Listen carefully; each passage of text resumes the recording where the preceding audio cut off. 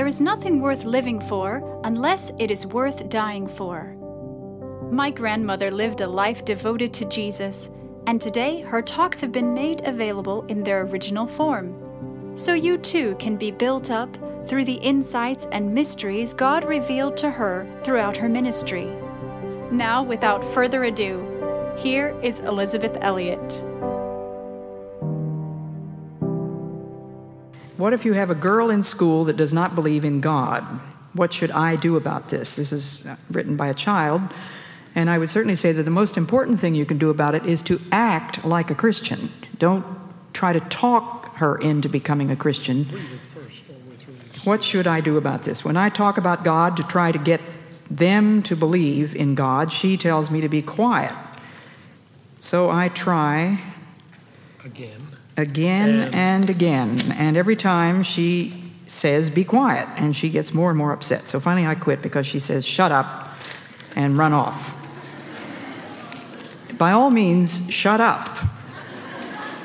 But in your action, in the way you do your schoolwork, in your response to your teacher, in your courtesy to this girl, in your smiling at her or maybe offering her a cookie out of your lunch or something, in little ways, just ask the Lord to show you ways in which you can love her without saying a word.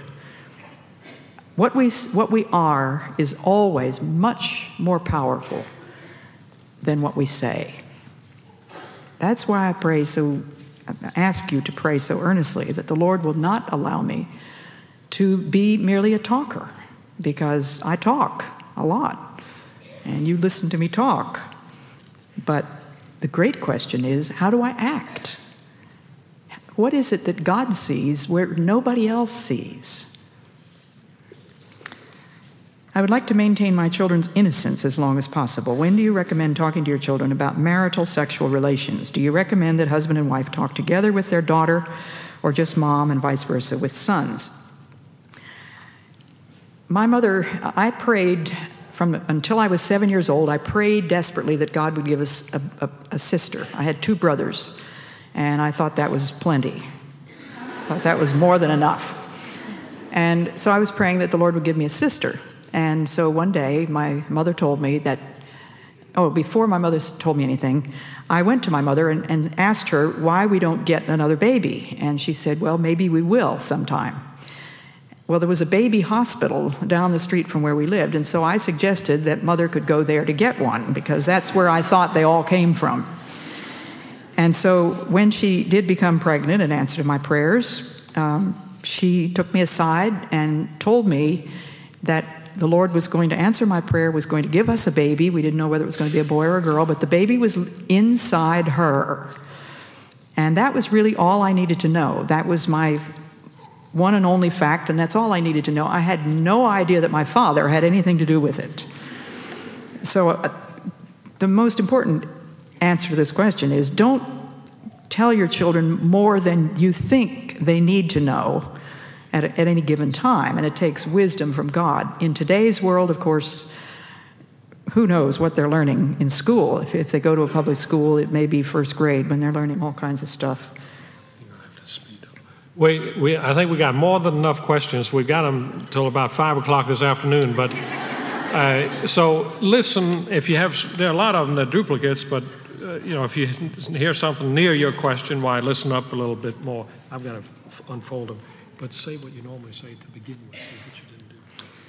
He says, say what you normally say to begin with. So I didn't say it to begin with, but I will try to give you a scriptural answer, of course. I will have to give you a brief answer. So I hope you will not feel offended if you think that I gave you short shrift. I don't mean to be taking lightly any of your questions, but I have to try to make it as brief as possible. I think it's best for the father to talk to his sons and a mother to talk to the daughter for the first lessons on sex. As they get into teenage, then of course you can have family conversations about it. And it's very important that you ask God to help you to discern when they need to know these things. God will give you wisdom if you ask of him. How can we love family members who have committed crimes without condoning their lifestyles? Well, that's a good question. We should never confuse love with condoning. Christ loved us while we were yet sinners. He did not condone what we did. He had to die for it. And you and I may have to die figuratively in all kinds of ways in order to love somebody whose behavior is anathema to you, whose behavior is totally unacceptable. If you get my newsletter, you might remember that last year, I guess it was, I asked for prayer for the Paul Hill family. Paul Hill is the man who shot an abortion doctor. He is a Presbyterian pastor, and he's on death row in Florida, and he listens to my program, and he's written me a number of letters. And he has no remorse that he shot the abortion doctor because he felt it was something that God wanted him to do. All I did was ask in my newsletter, would you please pray for the Paul Hill family, because they are Christians. The wife has sent me several letters, sent me a picture of the family, just a lovely family. Well, I got letters, 4 or 5 letters from readers of my newsletter saying, how can you condone what Paul Hill did? Well, I tried to point out that asking for prayer for somebody has nothing to do with condoning it. So loving somebody is not in any way condoning the sin. And if it's a family member, they probably know how you feel about what they've done. If they know what your standards are, what the scriptures say, then they already know. So you don't have to go into that, nor need they ever think that because you're being loving to them that you condone what they do. What authors have been an inspiration to you? I'll just name 3. We could go on, but Amy Carmichael has had the most profound influence in my spiritual life of any Christian author. I would say George MacDonald is next, and C.S. Lewis is third. All of them instruct me continually. I'm reading George MacDonald over and over again. What is your definition of the sovereignty of God? It means that God is in total control of everything that happens. He is the Lord of the universe. Nothing can happen without God's permission. To me, that's the most calming, fortifying doctrine that I know. There is nothing to worry about. God is not worried about anything. He is working on a pattern which the Bible tells us is meant for good. Romans 8:28 says, everything that happens fits into a pattern for good to them that love God. And of course, our instant question is, but Lord, how can this thing fit into any pattern for good? He's not going to answer that question. He has told us it does. He has not told us how it does.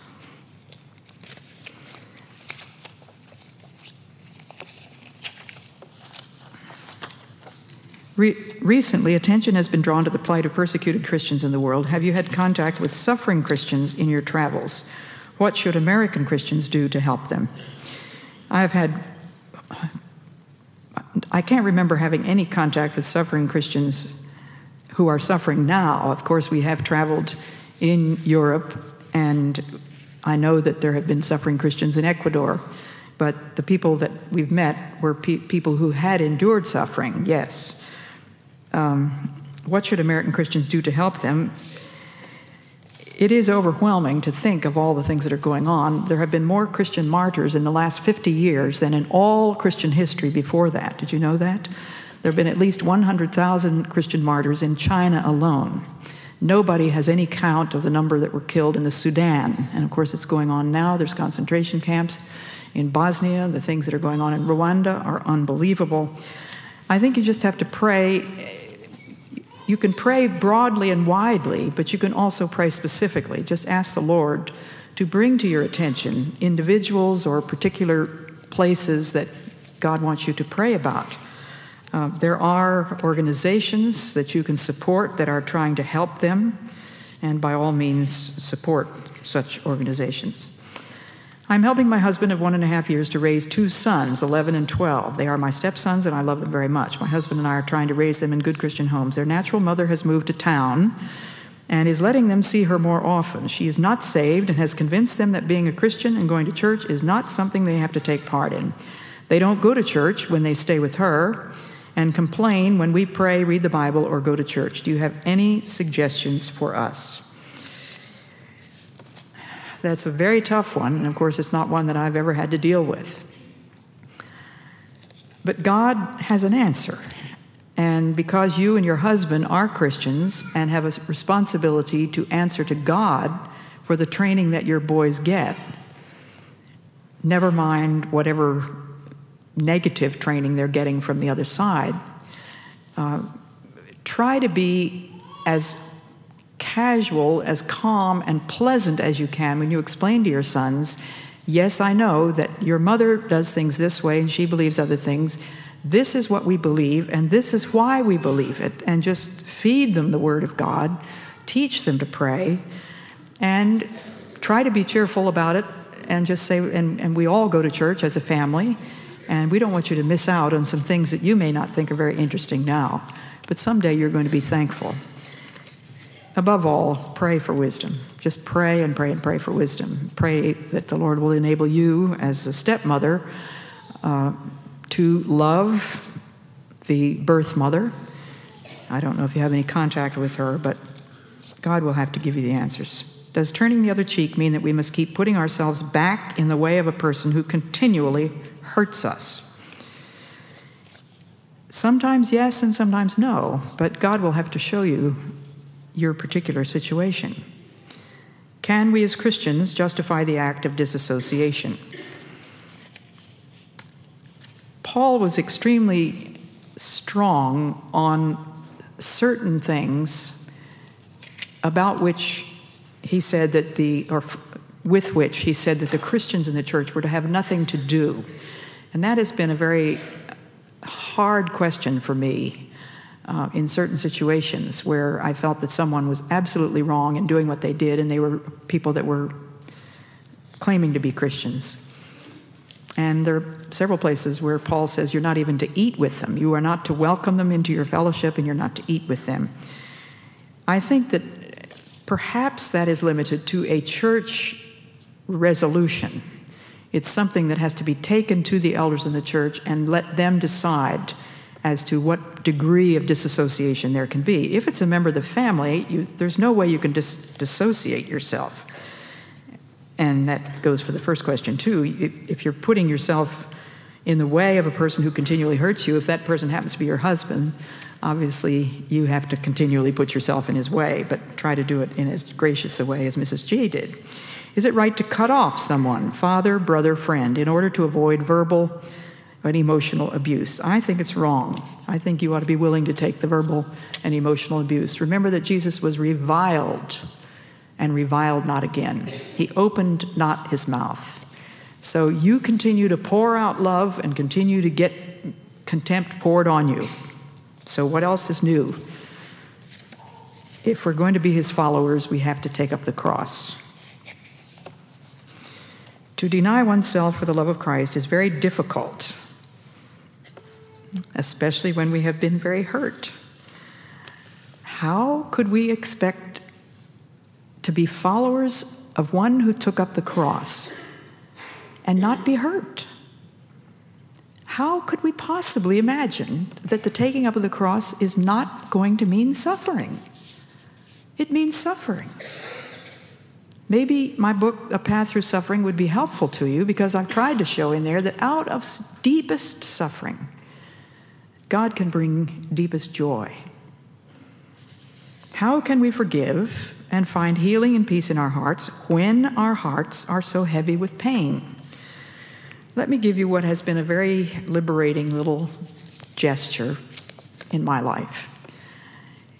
Get down on your knees, lift up your empty hands, and put that pain, figuratively, into your hands.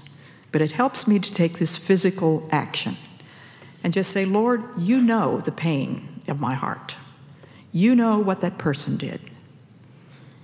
I cannot handle this pain. I am going to give it to you. And in the name of Jesus Christ, I will not retrieve it. And you just give that pain over to God. It is an act of surrender. The enemy is going to be there instantly, and he's going to whisper in your ear, do you think that worked?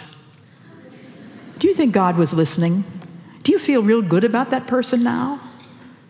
And of course, the answer is no. You don't feel any different than you did 5 minutes ago. But the point is, you have given that pain to Jesus Christ, and you are not going to act in accordance with your pain. You are going to change your attitude, and you are going to start loving that person. But it will only come by the work of the Holy Spirit in your life, and you have got to make that surrender.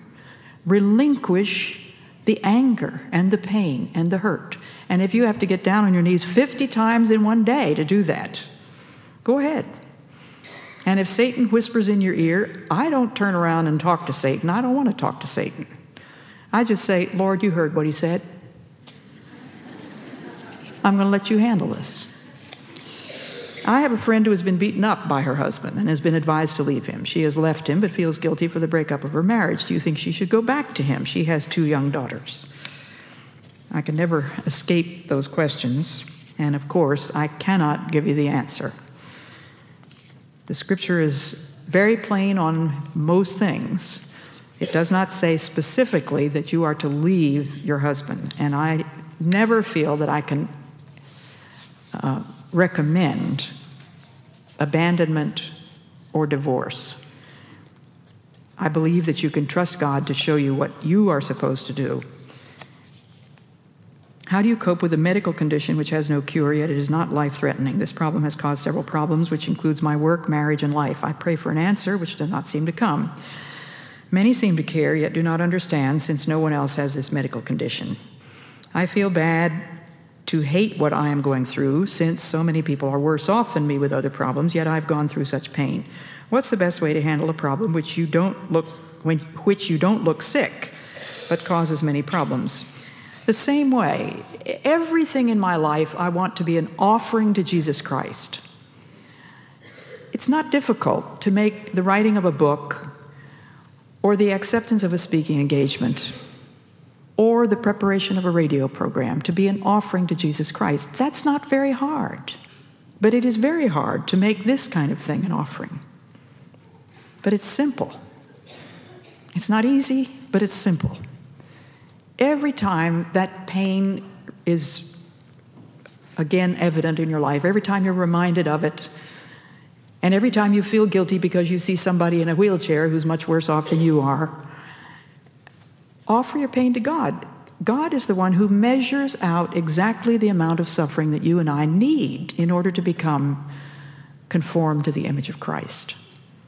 And if this is a small thing, which nevertheless needles you constantly, accept it as a small thing. And there are small things in my life that you don't hear about on the radio and that I don't put into my books. But these are the givens. Let me not stew over the fact of the not givens. Do you have any suggestions on how we can worship in church as a family with a 1-year-old when the church discourages having children with you during the service? Well, of course, the only reason that the church discourages you from having children in the service is that most young parents haven't a clue about keeping a 1-year-old quiet. You must train the child at home. Obviously, 1 day a week when he's in church, he's not going to sit quietly if you haven't trained him to sit quietly at home. And I had a letter not very long ago from a woman who gave a marvelous little recipe for how to do this. When her son was about 5 months old, she began to train him to rest. And by this, she meant that she would take him on her lap, facing her, and she took a hold of his arms and held them strongly, but not squeezing him too hard, and just looked him straight in the face and said, "Jeremy, rest." And of course, Jeremy is flailing and furious and screaming. And she said this went on. She said as soon as he would start to flail and scream, then I would start over on the 5-minute timing because I wanted it to be only 5 minutes each time. So she would tell him again, "It's time to rest. We are going to rest." And she said she had to do this sometimes up to 20 minutes or so. And she did it every day for 2 whole weeks. And she said, believe me, he screamed his head off. He was absolutely furious. He was red in the face. But at the end of 2 weeks, he had learned what it means to rest. And she said, I can take him anywhere. I can take him to church. I can take him to a friend's house. I can take him to any place where he has to be perfectly quiet and he knows what the word means. Now, my parents required that we sit still at family prayers. We had family prayers twice a day. We had to sit still. We had to sit still at the table. There was never any jumping up and down from the table. We were never allowed to go and get another glass of milk without asking permission. And we had to sit still in the car. And there were no seat belts in those days. You can train your child. So that is my strongest suggestion. What I would love to say is that the preacher ought to be preaching this from the pulpit, because nobody is saying these things.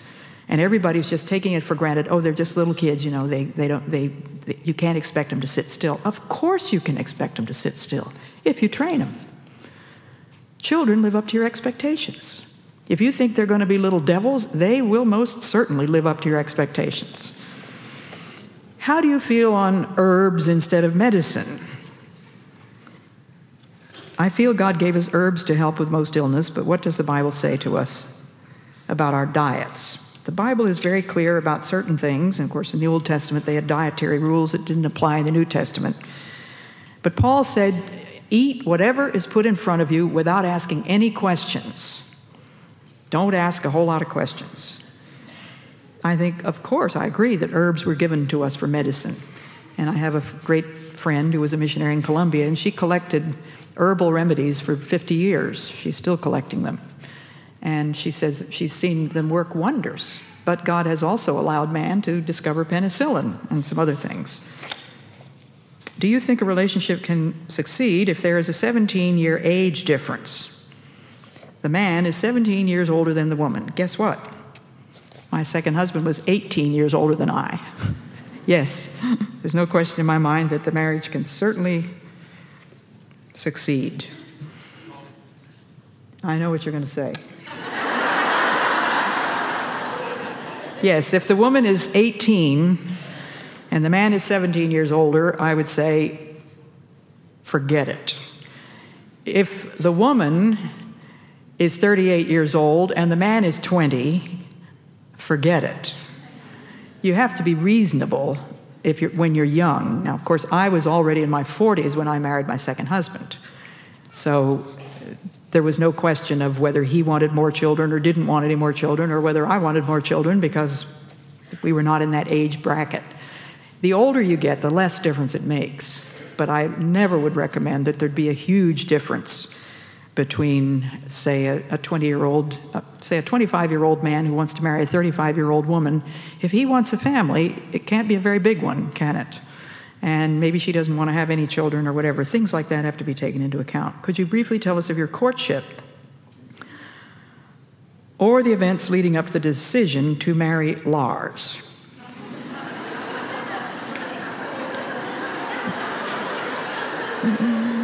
Well, it was a very... What? He's saying make it short. Okay.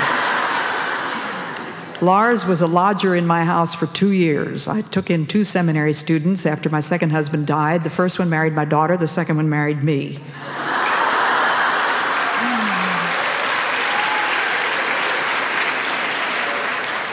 And when I told my friend, who, at 76 years old, who had lost her one and only husband, she's from Texas, told her my story, she said, I believe I'm going to rent my house out to 3 widowers. My friend lost her mother 4 days after her first child was born. If you could just offer her some comforting words, she's having a hard time. Hard times are suffering. Suffering is suffering. And I would give you 2 Corinthians 4, 17 and 18. Those were the words that most comforted me when my first husband died. 2 Corinthians 4, 17 and 18. What Bible version were you reading from? NIV, New International Version. I'm having trouble choosing a version. Help. There are lots of good ones, and I often quote from other versions from memory, so I'm not always sure that I'm quoting from NIV. just happens to be the one that I'm reading now. I strongly recommend J.B. Phillips' translation of the New Testament. I love that. And New English Bible is wonderful. There are many good ones. I know this may be way off the subject of what you are addressing today, but it has been upon my heart to ask if possible. It is about birth control, the pill. Is it wrong? Yes, I would never recommend the pill because it does prevent the implantation of the fertilized egg. So it is abortion. It's not the prevention of conception, it is the destruction of conception. Okay, there's a bunch of questions about natural family planning. Birth control, how many children to have, can you space your children, how long do you have to wait before you have children, or is it right to wait? All of those things, I would say, must be referred to God. I deplore the attitude that says we're going to have 2 kids, period, no more, and that's it. Let's not dictate to God. You may be missing the greatest blessing imaginable. I often say to people who have big families, you have done your children a very big favor. It's a wonderful thing to see children grow up in a big, big family because they cannot get away with being selfish. They cannot get away with being discourteous. They have to learn the sacrifice of love. It is just, you can't survive in a big family otherwise. So I recommend natural family planning, which is a method that God has built into the reproductive system. So it seems reasonable to me that that can be made use of under the will of God. Ask God if it's all right to space the children a little bit or to set a cutoff point. Be very cautious before you do that.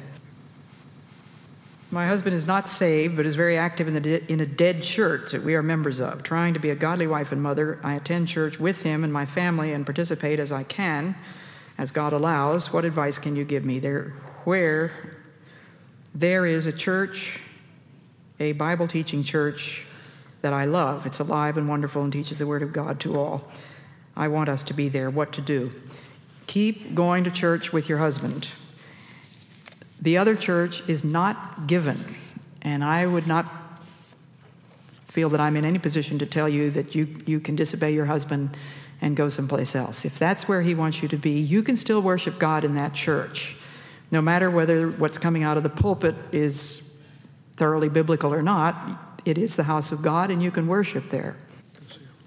A close relative disclosed to me that they are homosexual. This person was raised in a Christian home, has an excellent education, and confesses to be a Christian. I believe that they know that homosexuality is a sin, but believes that since the Bible isn't perfectly clear on this, that Scripture can be interpreted to support their belief. What is your view on this? The Scripture is crystal clear.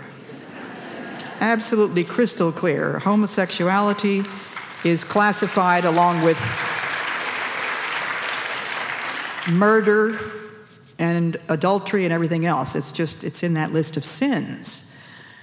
But if you think that homosexuality is a genetic disorder, which scientists have not proved yet, maybe it is, maybe it isn't, but what would give a homosexual person who claims that he was born that way, what gives him the right to be sexually active when God has made it crystal clear that the only place for sexual activity is in the marriage bed?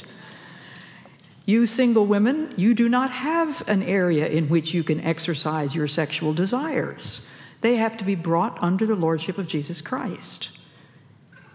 What gives the homosexual the right to think that he has a special dispensation to sleep with members of the same sex? God deplores it. He hates it. Now, this is so much like so many questions that I get. How do you love a husband who has so-and-so? This one has been into pornography. How do we love any sinner? As Christ loves us. Everything that I've tried to say this morning is the how. I told you how Mrs. G did it. I told you how Jim did it. I've told you what the Bible says. I've told you about the man with the withered hand. How in the world is a man with a withered hand supposed to stretch it out? He did what Jesus told him. So I have no other answer. Pornography is one of the many sins of which a husband may be guilty. My husband has had a vasectomy. It has thrown me in a tailspin. Have you received letters from other women that have experienced this and been affected in the same way? I can't be intimate with him anymore, but you must be. You have no right to tell your husband that you cannot be intimate with him because of what he did. The Bible clearly tells us in 1 Corinthians 7 that we are not to defraud one another. For a husband to refuse to have sex with his wife is disobedience. For a wife to refuse her husband is disobedience. How do I get through this? In the power of the Lord of the universe, the omnipotence of love. I don't know how many times I can say it, and I don't know any other way to say it. But God will enable you to do what God wants you to do. God wants you to love your husband. And you have no idea, by your loving him and doing everything that your husband wants, it might change his mind. He might think, we really ought to have another baby. And he would go and get a reversal. You don't know what God may have up his sleeve. What is the difference between biblical love and what is called codependency? There isn't the slightest connection. Codependency is another one of those buzzwords. We're all codependent. I am so dependent on Lars, I cannot even imagine what I would do without him. And he is so dependent on me, he can't imagine what he would do without me. We are codependent. But that has nothing to do with biblical love. My codependency is not going to help me much when I'm angry with him. It's one of these psychological words that we're taught to believe is very dangerous. I just forget about it. What is the difference between loving your enemy and being a doormat? I don't see much difference between loving your enemy and being a doormat. Jesus, in Philippians 2, we have a description of what Jesus did. He made himself nothing. The word actually means he annihilated himself. And to me, that's less than a doormat. A doormat is something. But Jesus was willing to be walked all over. He was reviled and reviled not again. He was led as a lamb to the slaughter. He did not open his mouth. That is the Savior we follow. That is the one who took up the cross. These are not going to be popular messages. Never were in Jesus' time. Very few people followed him to the end. And I don't expect that my message is going to be a popular one. Of course not, because it cuts absolutely across everything in our sinful flesh. Do you recommend a good book to help teach my children courtesy and manners? Well, I'm very thankful for that one, because we just happen to have a book there at the book table called, what's it called? It's written by my great-grandfather, and it is, what? Hints on Child Training, thank you. He was my great-grandfather, and of course one of his daughters was my grandmother. And he has some wonderful hints on child training there, and very old-fashioned, but very relevant to today's world. What is the role of men in initiating and pursuing a life's companion, and how do you do this and keep your eyes on the prize? I don't know whether this must be a man that wrote this if he says, how do you do this? Because it's only men that are supposed to be the initiators and the pursuers. The prize, of course, is Jesus Christ.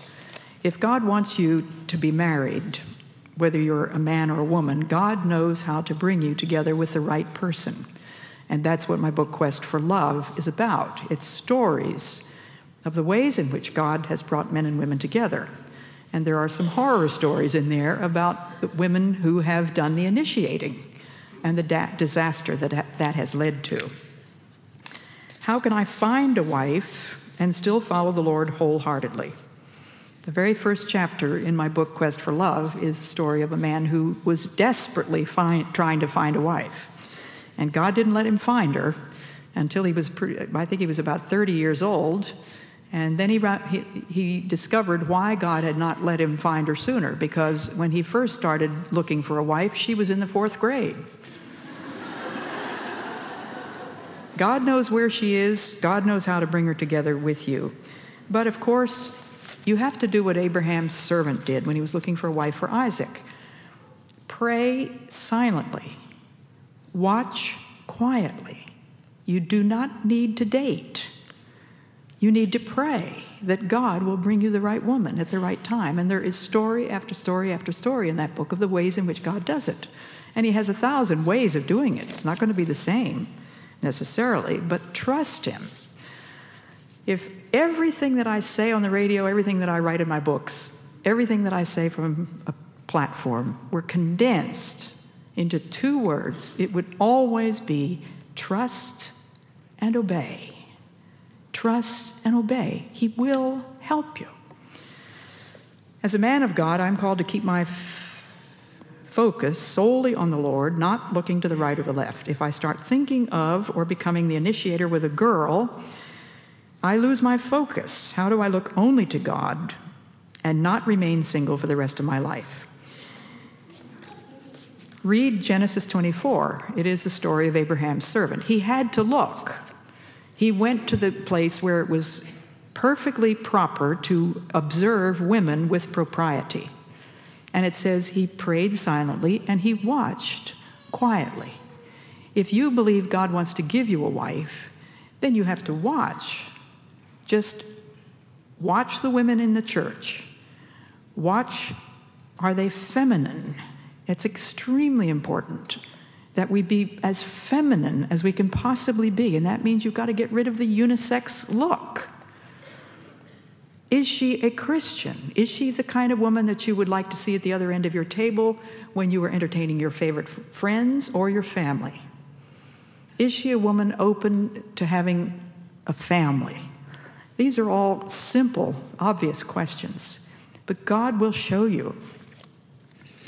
What are we to learn about the gift of children and birth control? Give up your right. This is another question. Give up your right to yourself. How do I give up the right to myself and pursue my spouse when I'm looking for myself as I look for a spouse? If this is a woman that wrote this, don't look. But if it's a man, I think I've answered that question. We women are not to be the initiators. If you wonder why I say that, please read my book, Let Me Be a Woman. That explains everything I have to say about femininity. And the mark of a man is what I have to say on the subject of masculinity. Please comment on the role of guys in courting and initiating relationship. We brought 11 guys to this meeting today? Must be. Well, that's wonderful. The role of men is the same as the role of Christ. He is the initiator. While we were yet sinners, he died for us. He laid down his life. And he loved us while we were yet sinners. Christ is the head of the church. A man is the head of his wife as Christ is head of the church. It's a mystery.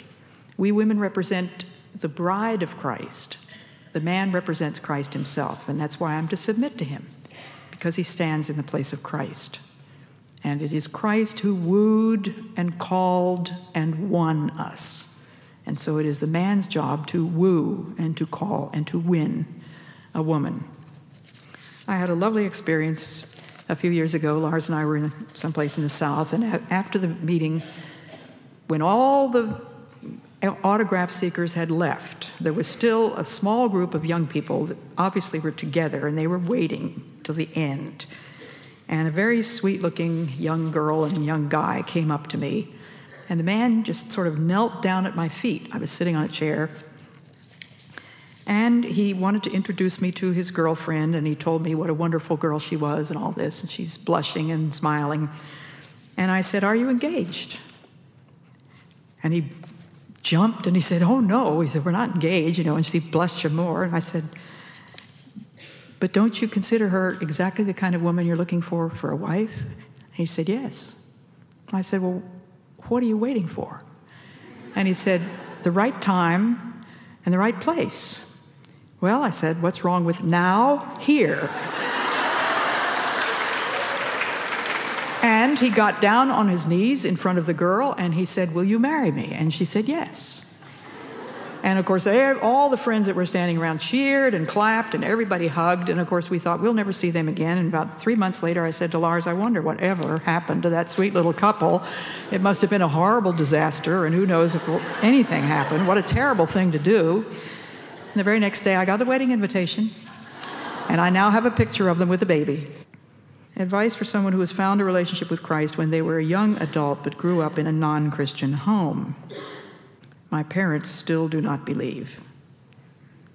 You can't blame your adult choices on your parents. So now I presume that this person is an adult, or certainly thinking like an adult, or you wouldn't be asking the question. Pray for them and demonstrate in your walk what a Christian looks like. Why do you think so many women are dissatisfied with their marriages? Because we're sinners. That's why. What are we expecting? Perfection? Yes. We're not going to get it. Or related, why do women in general seem to be so angry with men in general? Sin is the answer.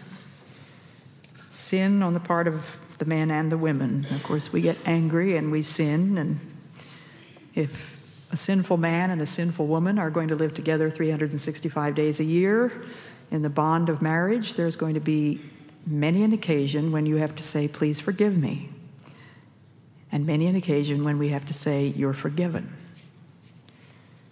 I know that your radio program ministers to men as well as women, but how do you feel about teaching men? And what do you think the Bible teaches about women teaching men in the church? To me, there is a great distinction between my writing a book and broadcasting on the radio and teaching men. No man has to read the book. No man has to turn on the radio. But in the church, this is the local, visible sign of the invisible reality of the kingdom of God. And the man who stands in the pulpit represents Christ to the church. He is the one to whom authority has been given, and the rest of the men in the church are also given authority. We women are not to usurp authority in either the church or the home. That's why we're to submit to our husbands, because of the mystery. It has nothing to do with competence. A woman may be a far better preacher than a man. That doesn't give her a warrant to stand up and preach in the pulpit. But we are to be in subjection because we represent the bride of Christ. They are to be in authority because they represent Christ himself. How can we younger women encourage the older women to teach and encourage us, as in the Bible? I appreciate that question because there seems to me to be a permanent standoff on this matter of Titus 2, 3-5. It says there that the older women are to teach the younger women. And they're to teach them to love their husbands, to love their children, to stay home, and a whole lot of other things, in order that the word of God may not be maligned. And the older women are complaining to me, saying the younger women don't want to hear our advice. And the younger women are complaining to me, the older women are not making themselves available. So let's just have a show of hands here right now. A few women, let's say, under 40, who would be willing to listen to the advice of women over 40. Would you put your hand up? Look at this. Okay, you women who are over 40, who are willing to make yourselves available if anybody wants your advice, let's see your hands. You see, there's no need for the standoff. My answer to the question is, let it be known. And the most important way that I can think of that you might let it be known in your church would be something very simple. God forbid that we start another meeting in your church. Do not start a club. Do not have a newsletter. Do not start a meeting. Put up a piece of paper on the bulletin board with your name and just say, these are the older available women in this church. Call me. And down at the bottom say, obviously, these women cannot all be available all the time.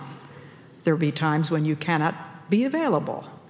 But suppose there were 4 women in a church that would say, I'd be glad to answer a question about how to potty train a 2-year-old, Or I can tell you how to cook a turkey.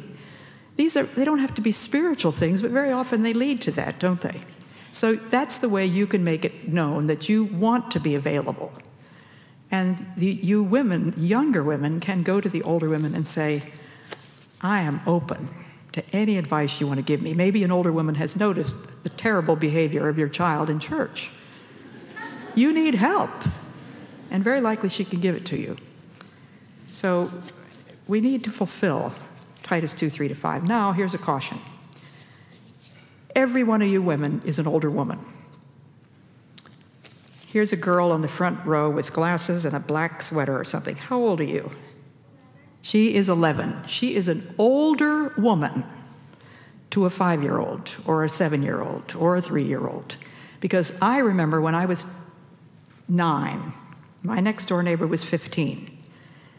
And we moved to a new area, and I was very shy and didn't have any friends, and I was very lonely. And this 15-year-old girl was such a sweet, loving, outgoing person. She became a spiritual mother to me.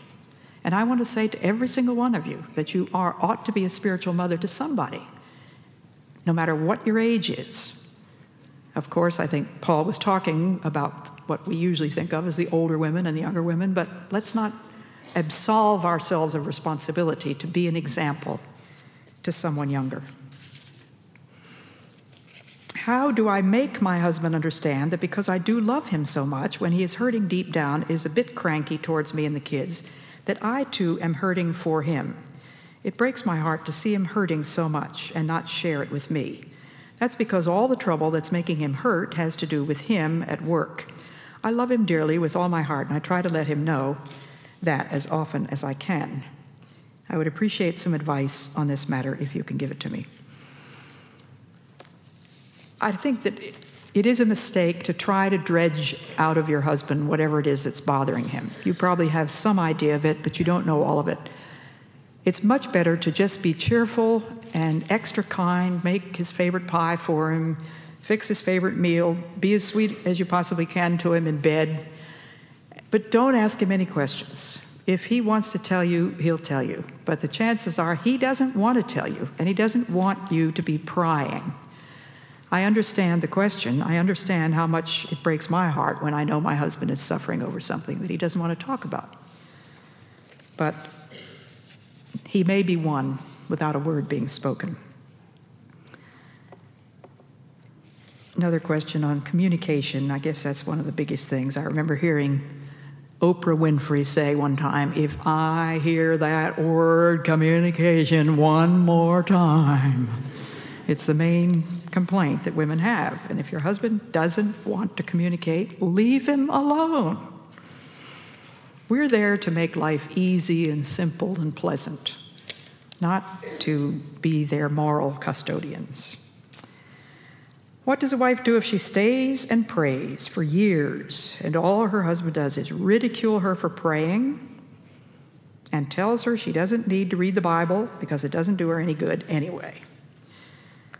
Try to do your praying and your Bible reading in private. Don't let him see you do it. Let him think you don't pray anymore. It won't hurt him any worse than what he's doing is already hurting him. So I would say, whatever you do, don't make a show of reading your Bible. If he happens to catch you at it, of course, you don't need to apologize, but I think we could be a little bit more tactful.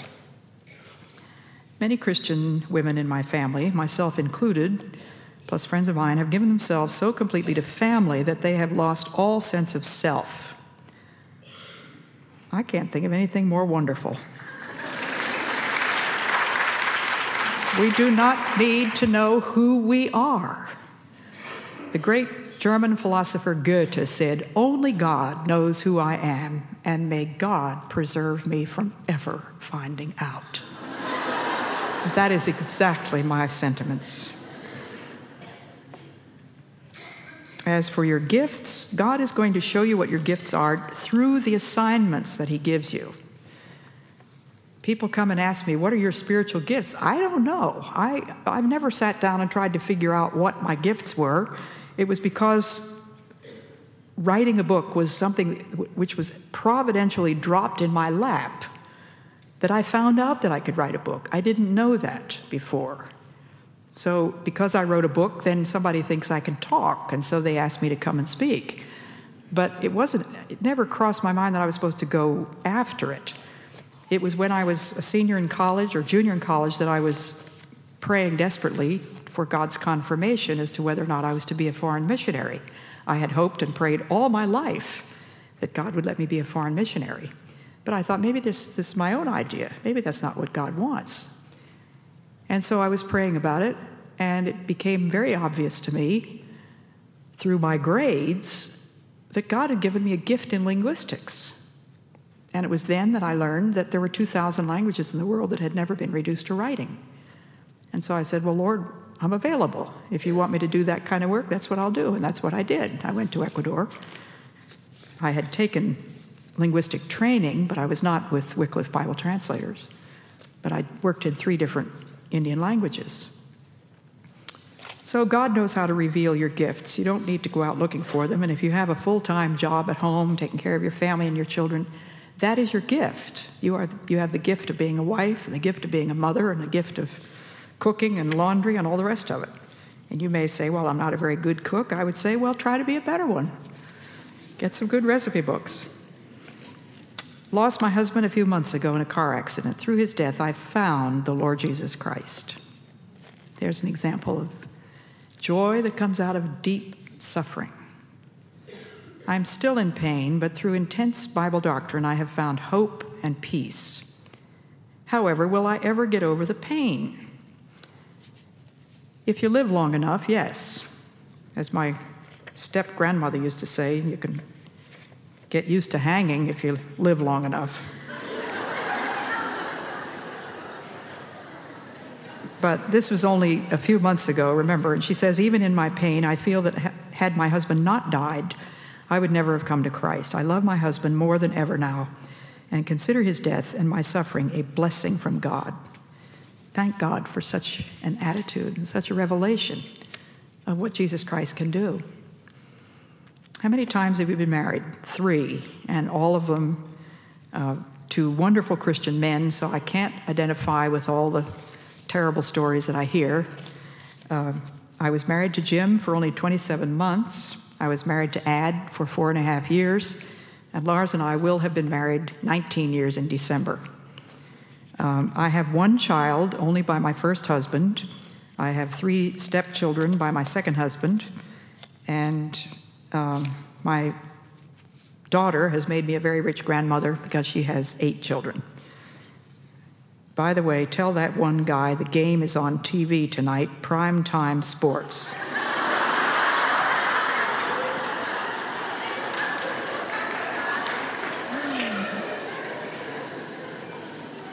Is there a difference between male ego and male pride? Not that I know of. How many children would you have liked to have had if Jim Elliot had not died? I would love to have had, probably at least 6. Did you and Jim talk about it before your marriage? Yes, we were definitely planning on having a large family. Would you have let God decide, even if that had been 12 or more children? I certainly hope I would have. Should you let God control this area of your life? Yes. How do you withstand what the world says? We have to withstand what the world says about everything. You could just assume that any notion that has taken captive the imagination of the world is rubbish. That's a good place to start. It might be right. There might be some wisdom that you get from the world, but generally speaking, it's best to come at it with great reservations.